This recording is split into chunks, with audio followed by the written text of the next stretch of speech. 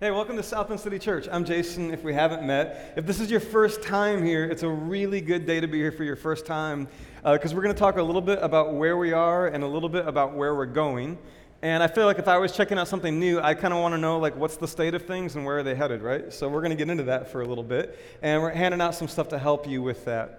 We've been on this journey of somewhere between, dreaming about being a church to becoming a church. And as we've done that, we're growing a little more and a little more into all the ways that we think a church should live our life together, right? So a church is certainly more than being together in a room like this for an hour, although we think this is really important too.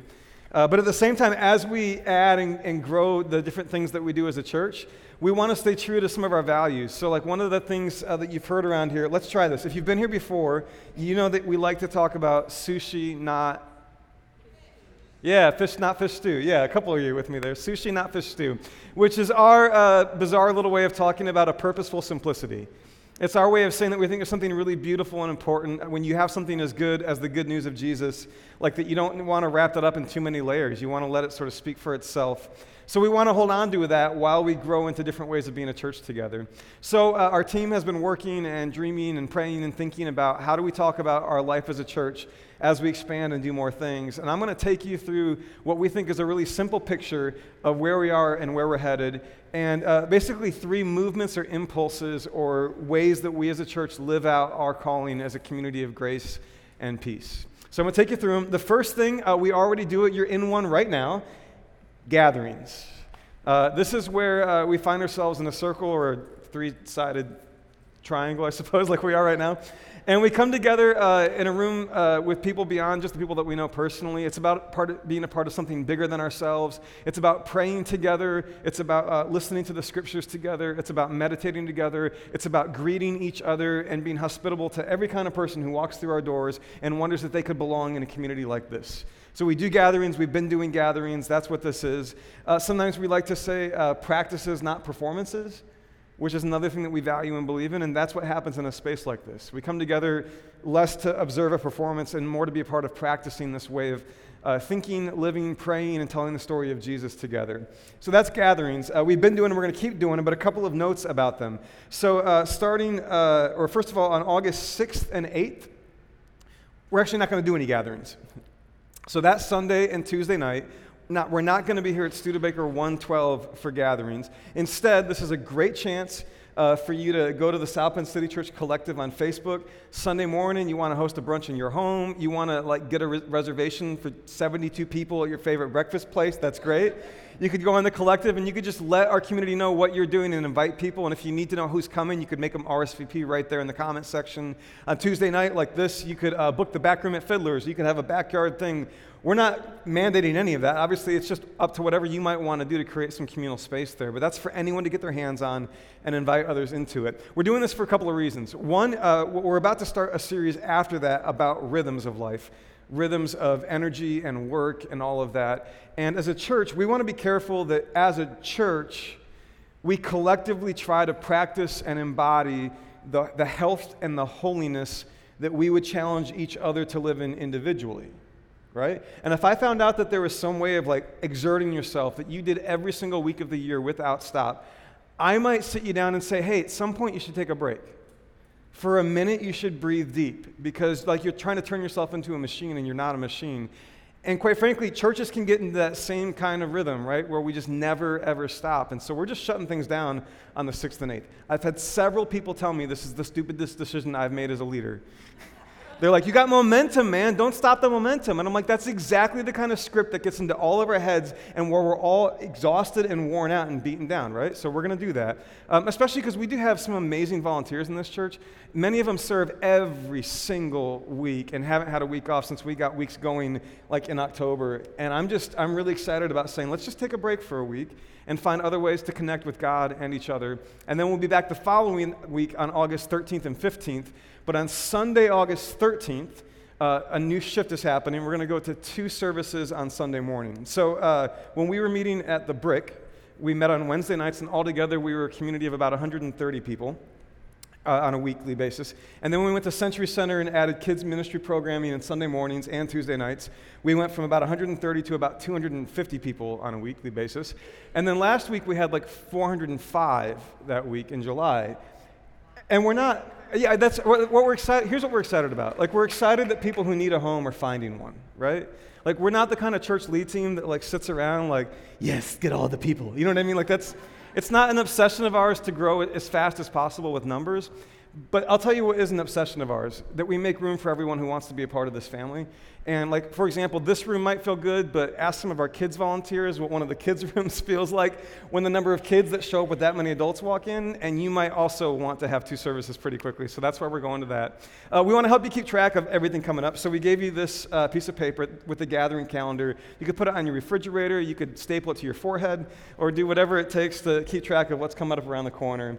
But that's gatherings, and that's the first of 3 movements in the life of our church that I want to tell you about. Second movement I want to tell you about is tables. Now, when we say tables, we mean tables, quite literally. This is a new plan that we're developing to just make sure that on a much more frequent basis, hopefully like twice a month for most of us, we get to be a part of a relational space, actually around a table, sharing a meal with other people, and growing toward grace and peace together. Now, if you've had some church experience in the past, you might have all of these assumptions about what that might look like or not look like. Let me just encourage you to try to kind of put those assumptions on hold, because what we want to do is create a really natural and organic space for us to connect around tables, for food and drink and conversation, for us to be able to do that for a season of time before we sort of take a break and realign and let you find a new place to do that if you'd like to. So tables literally means like around a table. And here we're going to try to embody another thing that we talk about a lot, which is fields, not factories. It's ironic for a church that's in a factory, I get that. But fields, not factories. And what we mean by that is simply that like you are not something that can be manufactured. Your soul is not something that can be manufactured. Your life can't be manufactured. The work that God wants to do in you cannot be manufactured. And what we are becoming as a church cannot be manufactured, but it can be cultivated. And the difference between those two things, like you manufacture, you think you can just use whatever timeline you have in mind, right? You can make it go as fast as you want to make it go. You can control all the inputs and all the outputs, and we deceive ourselves into thinking that we're the masters of the whole process, and we're not. But you stand in a field with a farmer for a minute, and you'll discover there are things that we can take responsibility for. And sometimes we have to grow more patient. Sometimes we have to deal with unexpected weather. But if we are patient, and if we are persistent, and we keep walking, we can actually grow. And that's part of what shapes our approach to tables. You're going to hear a lot more about tables in a couple weeks, but I just want you to know right now, gatherings, tables, these are 2 of the movements that are part of our life that we're shaping for the fall. And then here's the third one, gatherings, tables, and the third one is streets. Streets, like I know this, I live in a River Park neighborhood, and so my house is like right next to my neighbor's house, but I walk out my front door, and right there where I come to the end of my personal property is the street right in front of me. Right? We do block parties in River Park. A lot of neighborhoods in South Bend do block parties, right? We did the Belly Burst, which was quite literally on the streets. So streets is a heading, if you will. It's sort of a way of thinking about all the ways that South Bend City Church is going to move beyond our own space into our community space. All the ways that we're going to leave our turf and meet our community on community turf so we can love the city, serve the city, and eventually expressions of that will probably go beyond the city. But streets is the way that we're going to talk about all that sort of stuff, and you'll be hearing more about a couple of opportunities under that heading right around the corner too. So we hope this maintains some simplicity for us, some clarity. If somebody asks, like, what's it like to be a part of South Bend City Church? It's pretty simple. We do gatherings, we do tables, and we do streets. And we'll use that grid to help us make decisions as we move forward about what to say yes and no to.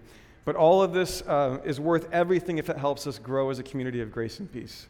So that's why we're going to invest in it, right? I want to give you a chance if you'd like to make an offering before we get together to pray and sing a little more. No pressure at all, no pressure at all. But if this is a way that you want to participate, you're welcome to do that.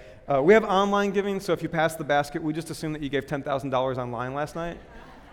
So it's great, right? You look really generous. And one more thing I want to tell you now that we're going to do a little bit later. Today we're going to come to Jesus' table later in our service. We're going to come to the bread and the cup.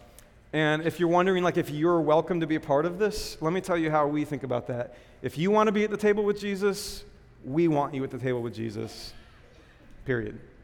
You say, well, what do I need to believe? If you want to be at the table with Jesus, we would love to have you at the table of Jesus. That's how we understand that, because we read the Gospels, and it seems to be Jesus' attitude toward everyone who wants to be there with him. So we'll do that. When we do that, we'll be in these corners over there and over there. And at that time, you're going to come forward, and rather than taking bread, which mimics the kind of posture that I know I approach a lot of my life with, like take, get what I can get, rather you'll simply open your hand, which is a really beautiful symbol of some vulnerability, to say that I'm simply going to open my hand and trust that what I need will be given, right? So you'll go forward and you'll open your hand, and somebody's going to take a piece. I say bread. I'm not sure it's legally bread, because it has nothing that bread has in it, right? But the good news is it's gluten-free, nut-free, dairy-free, egg-free, and you don't have to, it can't do anything to you, is all I'm saying, okay?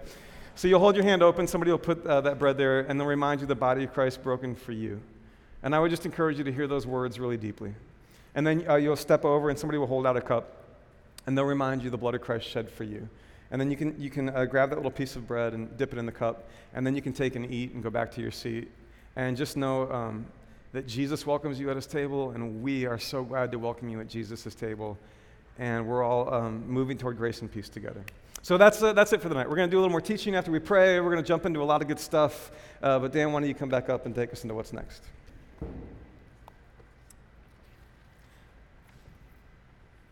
So in that place where you say, God, things are a mess, I need something beautiful brought out of this. For some of us, like, you get to that place of desperation or need, and it's like a natural move to turn to the scriptures. For others, maybe it had been in another season of your life to do that, but maybe you've not been there in a long time. Or maybe that's never been part of your life or experience to do that. But wherever you're at, we the last few weeks have been talking about this book and like what to do with it. And we've observed that a lot of us need something like a rehab with this book. It might be the way that you relate to this book needs some fresh life or some fresh help or something like that. And so that's a good word for what you're looking for. Or it might be that you've just unfortunately been observing or even on the receiving end of Christians or Christian leaders or pastors or church culture that have had a bad way of working with this book and maybe using it against you or feeling like it's not full of life or helping you at all. And so for that reason, maybe rehab is a good word for this. But we've been through that for the last few weeks. So we started a few weeks ago just observing this simple but really important thing, which is before we figure out what this book is saying to us in this time and place, it might help to do a little bit of work figuring out what it meant for the time and place in which it was written. That it's possible to commit malpractice with this book. It's possible to really miss what this book is saying.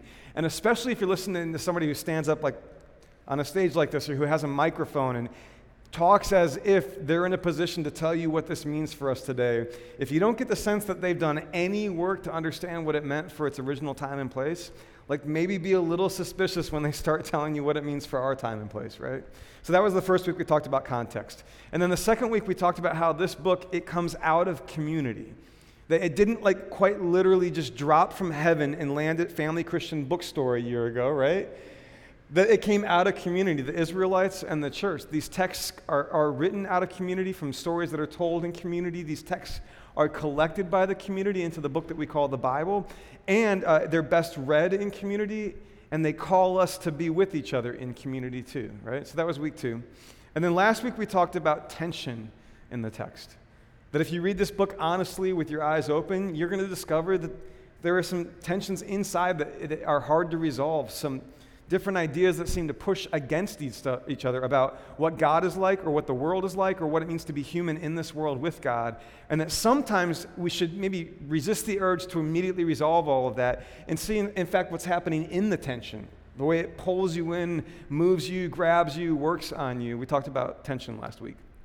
This week, though, I want to acknowledge that like all of that work, like context and ancient history and communal history and tensions in the text, like you can get to a place where you're kind of lost in the weeds a little bit. Like you can get to a place where in your wrestling, in your digging in, sometimes I've had moments with this book where like I'm just like, I feel like I've kind of lost the plot a little bit.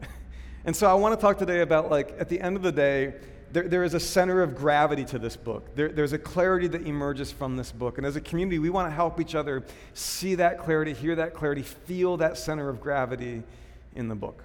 So to unpack that, let's talk about a conversation that some people are having a long time ago where they're all sort of self-positioning as the arbiters of what's true and what's good, as the interpreters who are the ones who are supposed to stand up and say who's in and who's out, as the authorities who are the right people to listen to about the way that the world should be organized and whether you fit into that organization or not. And all these religious leaders, they have their different positions, their different ways of working things out. And Jesus speaks to a number of these religious leaders in the book of John, chapter 5. And Jesus says something that should knock us over with like the audacity of it. He says this: "You study the scriptures diligently because you think that in them you have eternal life. These are the very scriptures that testify about me. Yet you refuse to come to me to have life." He says, you know this book inside and out, but you don't know the first thing about it. Like you've been poring over its pages, but you missed the fact that all of this was pointing to me. And today, as we wrap up Bible Rehab, before we come to Jesus' table, we just want to say this very clear thing, which is the center of gravity of this book. The thing this book is doing is it's pointing us to Jesus. And that's really important if you feel like you've lost the plot, if you feel like you're in the high weeds and you're not sure how to put the pieces together. We believe this book is pointing us to Jesus. It's interesting. He says, you've pored over the scriptures, but you've gotten something wrong with it. It's almost like you can have the right thing, this book, right? You can have the right thing, but you can come to it doing the wrong thing and end up in the wrong place. You could have the right thing. You could have this book, you could know it inside and out. You could have this thing memorized, but you could do the wrong thing with it and end up in the wrong place. So we need to talk about this as a Christ-centered text.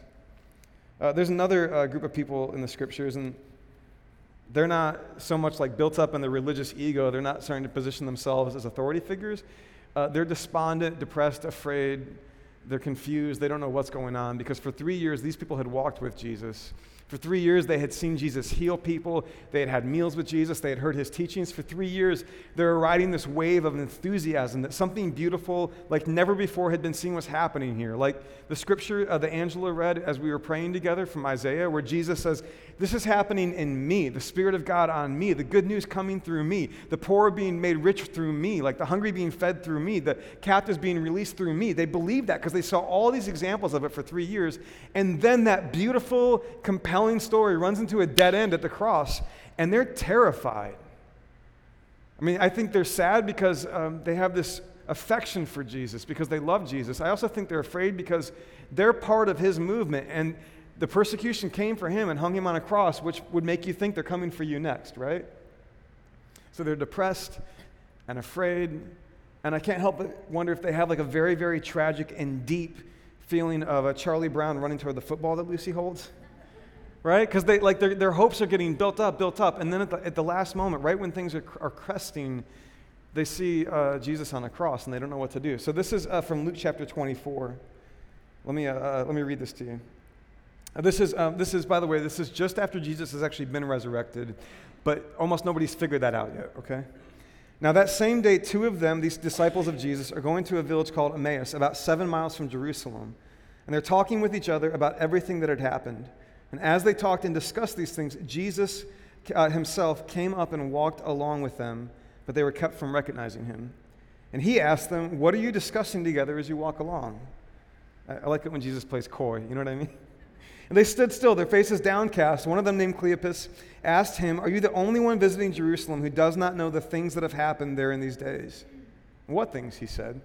"About Jesus of Nazareth," they replied. "He was a prophet, powerful in word and deed before God and all the people.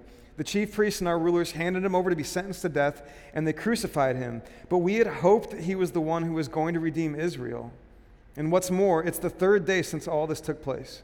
In addition, some of our women amazed us. They went to the tomb early this morning but didn't find his body. They came and told us that they'd seen a vision of angels who said he was alive.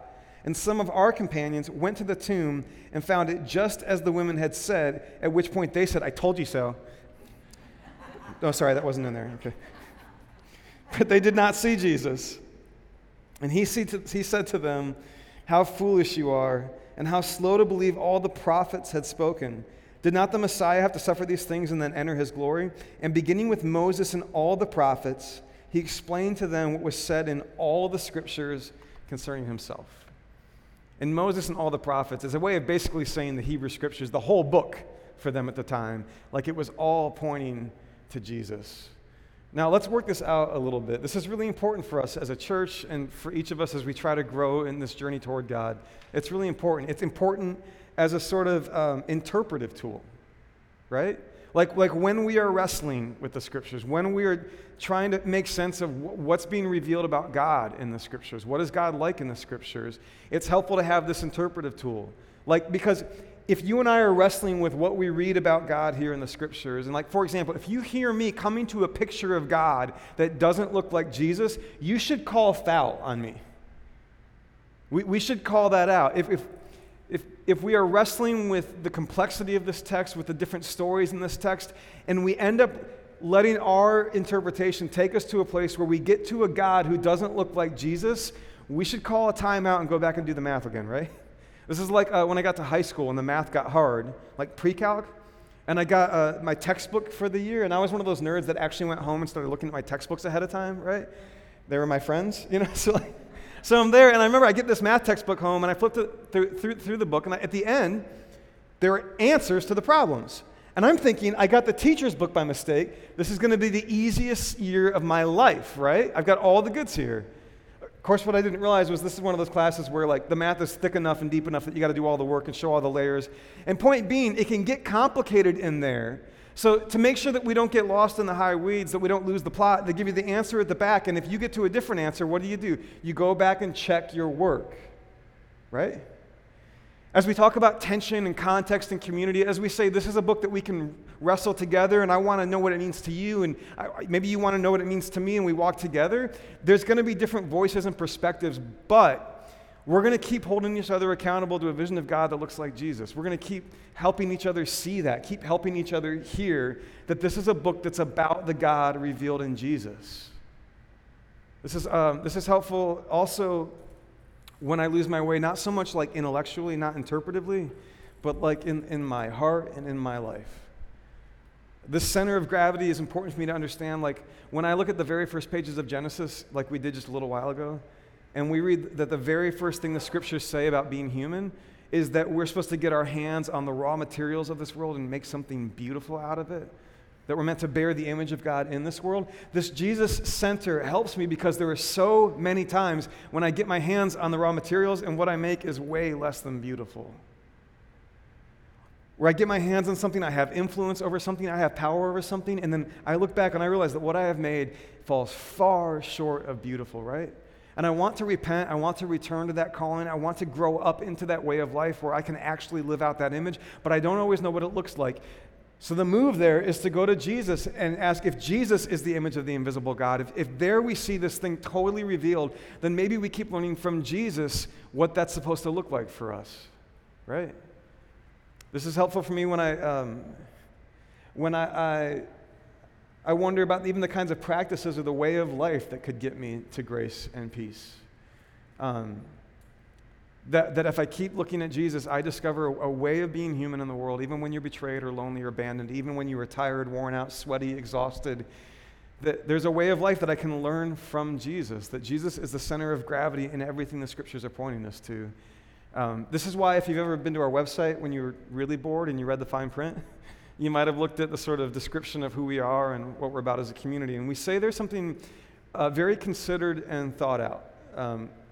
We say there that we trust the Scriptures as they point us to Jesus. We trust the Scriptures as they point us to Jesus. Because you can have the right thing and use it for the wrong thing and get the wrong thing. Right? It's exactly what Jesus was telling those experts in the Bible back in the day. You can have the right thing and use it for the wrong thing and get the wrong thing. And so we want to remind each other, we trust these Scriptures, but we know that their purpose is to get us to Jesus, to get us to the presence of Christ, to get us to the teachings of Christ, to the way of living that Jesus embodies for us, to get us to the grace of Christ for all the ways that we have failed, to get us to the future that Jesus is pointing us to. We want to keep going there again and again. So this isn't to say that he's the Sunday school answer for every conundrum. The way that Jesus is the center of this text is something we'll wrestle with sometimes. The way that Jesus is drawing us into the meaning of this text is something that we might debate and we might disagree. We might come to points where we just have very different ways of understanding how that works, but we're going to keep coming back to Jesus to see how that comes together. right? And one point, too, that brings us to the table, which is the first couple hundred years of the church, this thing was breaking into the world that we would point at today and say that is exactly what it's supposed to be. That's what we want it to be. What I mean is, like, power was breaking into the world to heal things. Courage was breaking into the world to confront things that were broken. You have this totally unempowered group of people in a part of the empire that doesn't matter at all. They're disrespected by the Jews because they're seen as dangerous heretics who have left the true faith. They're disrespected by the Romans because they're seen as disruptors, as people who don't respect the status quo that keeps the empire working. So they're disrespected by everyone. They don't have a lot of money. They don't have a lot of cultural capital. They don't have the identity. They don't have the geography. They don't have any of the things that you would think you would need to change the world, and yet they changed the world. They flipped everything on its head. Everywhere they went, the world was changing. And here's the curious thing. We're talking about Christians, followers of Jesus, who are like living the Jesus life on steroids, right? This is like nuclear-powered Christianity. And they're doing this during a couple of hundred years where they don't have one particular thing. Do you know what it is? This. Now hang with me for a second, okay? I have my nice leather-bound Bible. I like to read it every day. It helps me process things. And then I have the internet and I have my phone, so I can do it there too, right?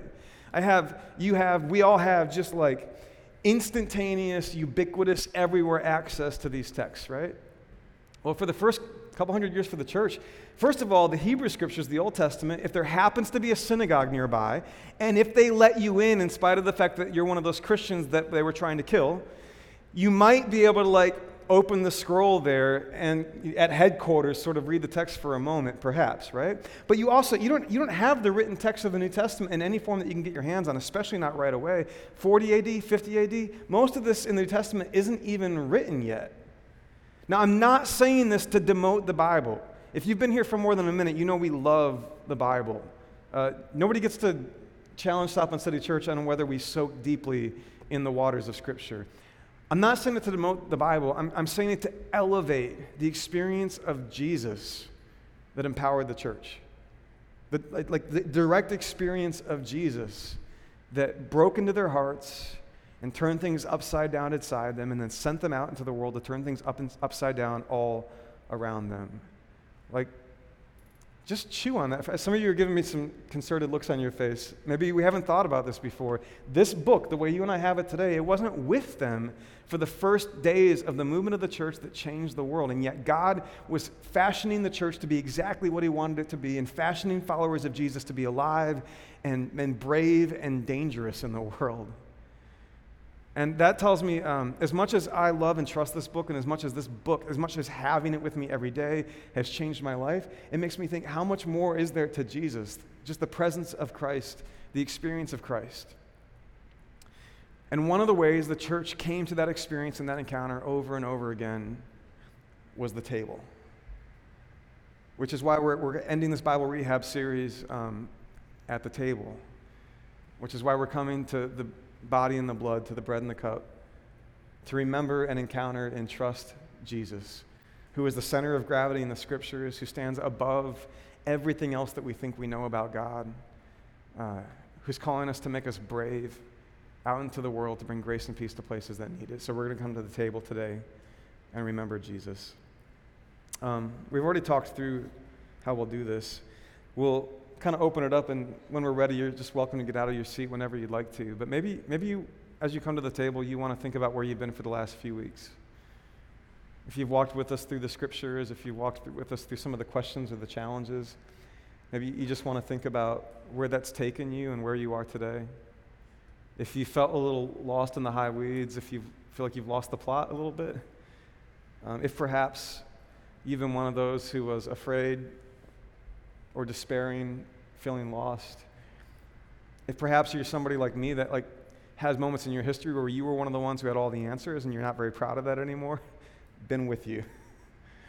Wherever you've been, wherever you are today, maybe you want to bring that to mind as you come to Jesus' table.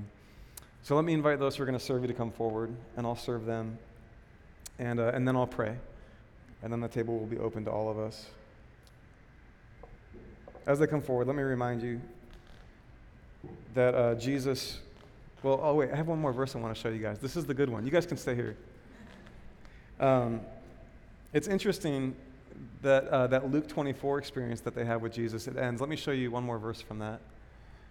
Jesus, with those friends who he was walking with, who didn't know it was Jesus with them, he's at the table with them, and he took bread, and he gave thanks, and he broke it, and he began to give it to them. And then their eyes were opened, and they recognized him, and he disappeared from their sight. It's as if somehow in this meal, something happened to open their eyes. And that's important for us because some traditions have a way of saying something very particular happens in this bread and this cup. Some traditions have a way of saying nothing cool happens here. It's just a symbol, get over it, like demoting it. I don't know why we do that. But we trust the scriptures, but we also trust that in this meal, Christ has come to meet us. And so if you want to be at the table with Jesus, please come today.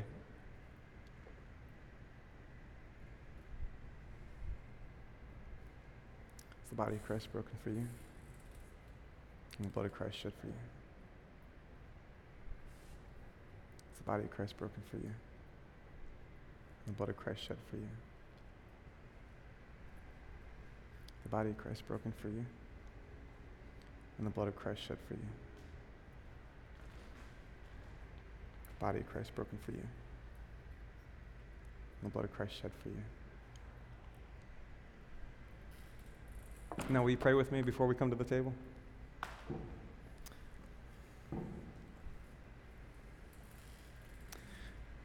Loving God, we thank you for Jesus. We thank you that when you called us to be bearers of your image, and when we failed bearing that image, you didn't give up, but you sent your Son, the very image of you, that we'd be forgiven for all the ways that we failed to bear the image, and that we would be taught how to live in that creative power again. We thank you for Jesus, who the law was pointing to. Those verses in the scriptures that we don't understand or perhaps we're concerned about or confused about, those places where it seems like it's rule after rule after rule. Somehow they were pointing to Jesus, and in him we see freedom, we see life. We thank you for Jesus who prayed the Psalms, not just the good ones, but the bad ones. For Jesus who prayed and cried out and said, my God, why have you forsaken me? That we'd never have to wonder if you are with us in the moments where we are all alone, broken, despairing, rejected, afraid. We thank you for Jesus who came and walked on earth, for Jesus who shared meals with his friends, with every kind of sinner and stranger. We thank you for Jesus who died for all the ways that we have fallen short, and we thank you for Jesus who is resurrected, that we could know the same kind of new life. And we thank you for the table that you call us to. So we pray tonight, God, that this would be for us the body and blood of Jesus. And we long to meet you in the scriptures, and we long to meet you in this meal. And we long to meet you in this community, and we long to meet you in the world waiting for us, calling us out there to be brave. So now, God, as we come to communion, to Eucharist, we say thank you, thank you, thank you. In Jesus' name. And we all said, amen. So before we go, a couple of things. There's some serious snack potential waiting for you on the table right around the curtain. So if you want to hang out, please do. If it's your first time here and you came alone, check this out. If you've been here more than once, you are a... Let's never get tired of that, okay? That's awesome. Yeah, let's never get tired of it because there's always new people who need to know that they're welcome here. So if you're new here and you don't even know anyone, stick around. We would love to get to know you. You grab a snack. I sense that some of us are a little tired tonight. That's A-okay. We can be tired together. It's fine. We can just collapse on the concrete and eat some Cheetos, okay? So that's going on. The sheet that you have that has the calendar coming up, you might have noticed already when the sermon got boring what's on the backside, which is like a recommended reading list, like some other ways that you could dig further into these questions about the scripture. Just a note about that, like we're so hardwired these days for deciding who's in and who's out and which side everybody's on, and so there's like different perspectives listed there, and it's just so broken that we like live in a moment where we're all wondering what camp everybody's in and then trying to decide if they're good or bad for that. So there's a variety of perspectives there. You might read one of those books and think, I can't believe my pastor recommended that. Welcome to South Bend City Church, but that's all there for you. Let me say this too. If you walked in and you had an especially dark week, maybe it was dark just because of what your life is like right now or what you're dealing with, or maybe it was dark because in the news we had somebody taking his own life with Chester Bennington from Lincoln Park, and maybe in some way you relate to that darkness. If that's you, I just want to tell you, you belong here. Don't you ever doubt it. You belong here on planet Earth, and you belong in this community. And this is absolutely a place where you could name that darkness and nobody would run away from you or judge you for it. A lot of us would say, yeah, we've been there too. Let's walk together. And by the way, I think had you been walking the earth 2,000 years ago, had you met Jesus in the flesh, you would discover that he's a very, very good friend to all of us who walk through dark seasons like that. Or maybe you've had a really hopeful week. Maybe you were full of dreams and just big ideas about how wonderful the world is. I also think if you had met Jesus in the flesh, you would find him to be an incredible friend, that he'd be cheering for you, that he would be saying, yes, yes. There's this thing that comes from Pope John Paul II when he addressed a bunch of students at a conference several years ago, and I just want to close by reading this to you. He says, it's Jesus that you seek when you dream of happiness. He's waiting for you when nothing else you find satisfies you. He is the beauty to which you are so attracted. It's he who provoked you with that thirst for fullness that will not let you settle for compromise. It's he who urges you to shed the masks of a false life. It's he who reads in your heart your most genuine choices, the choices that others try to stifle.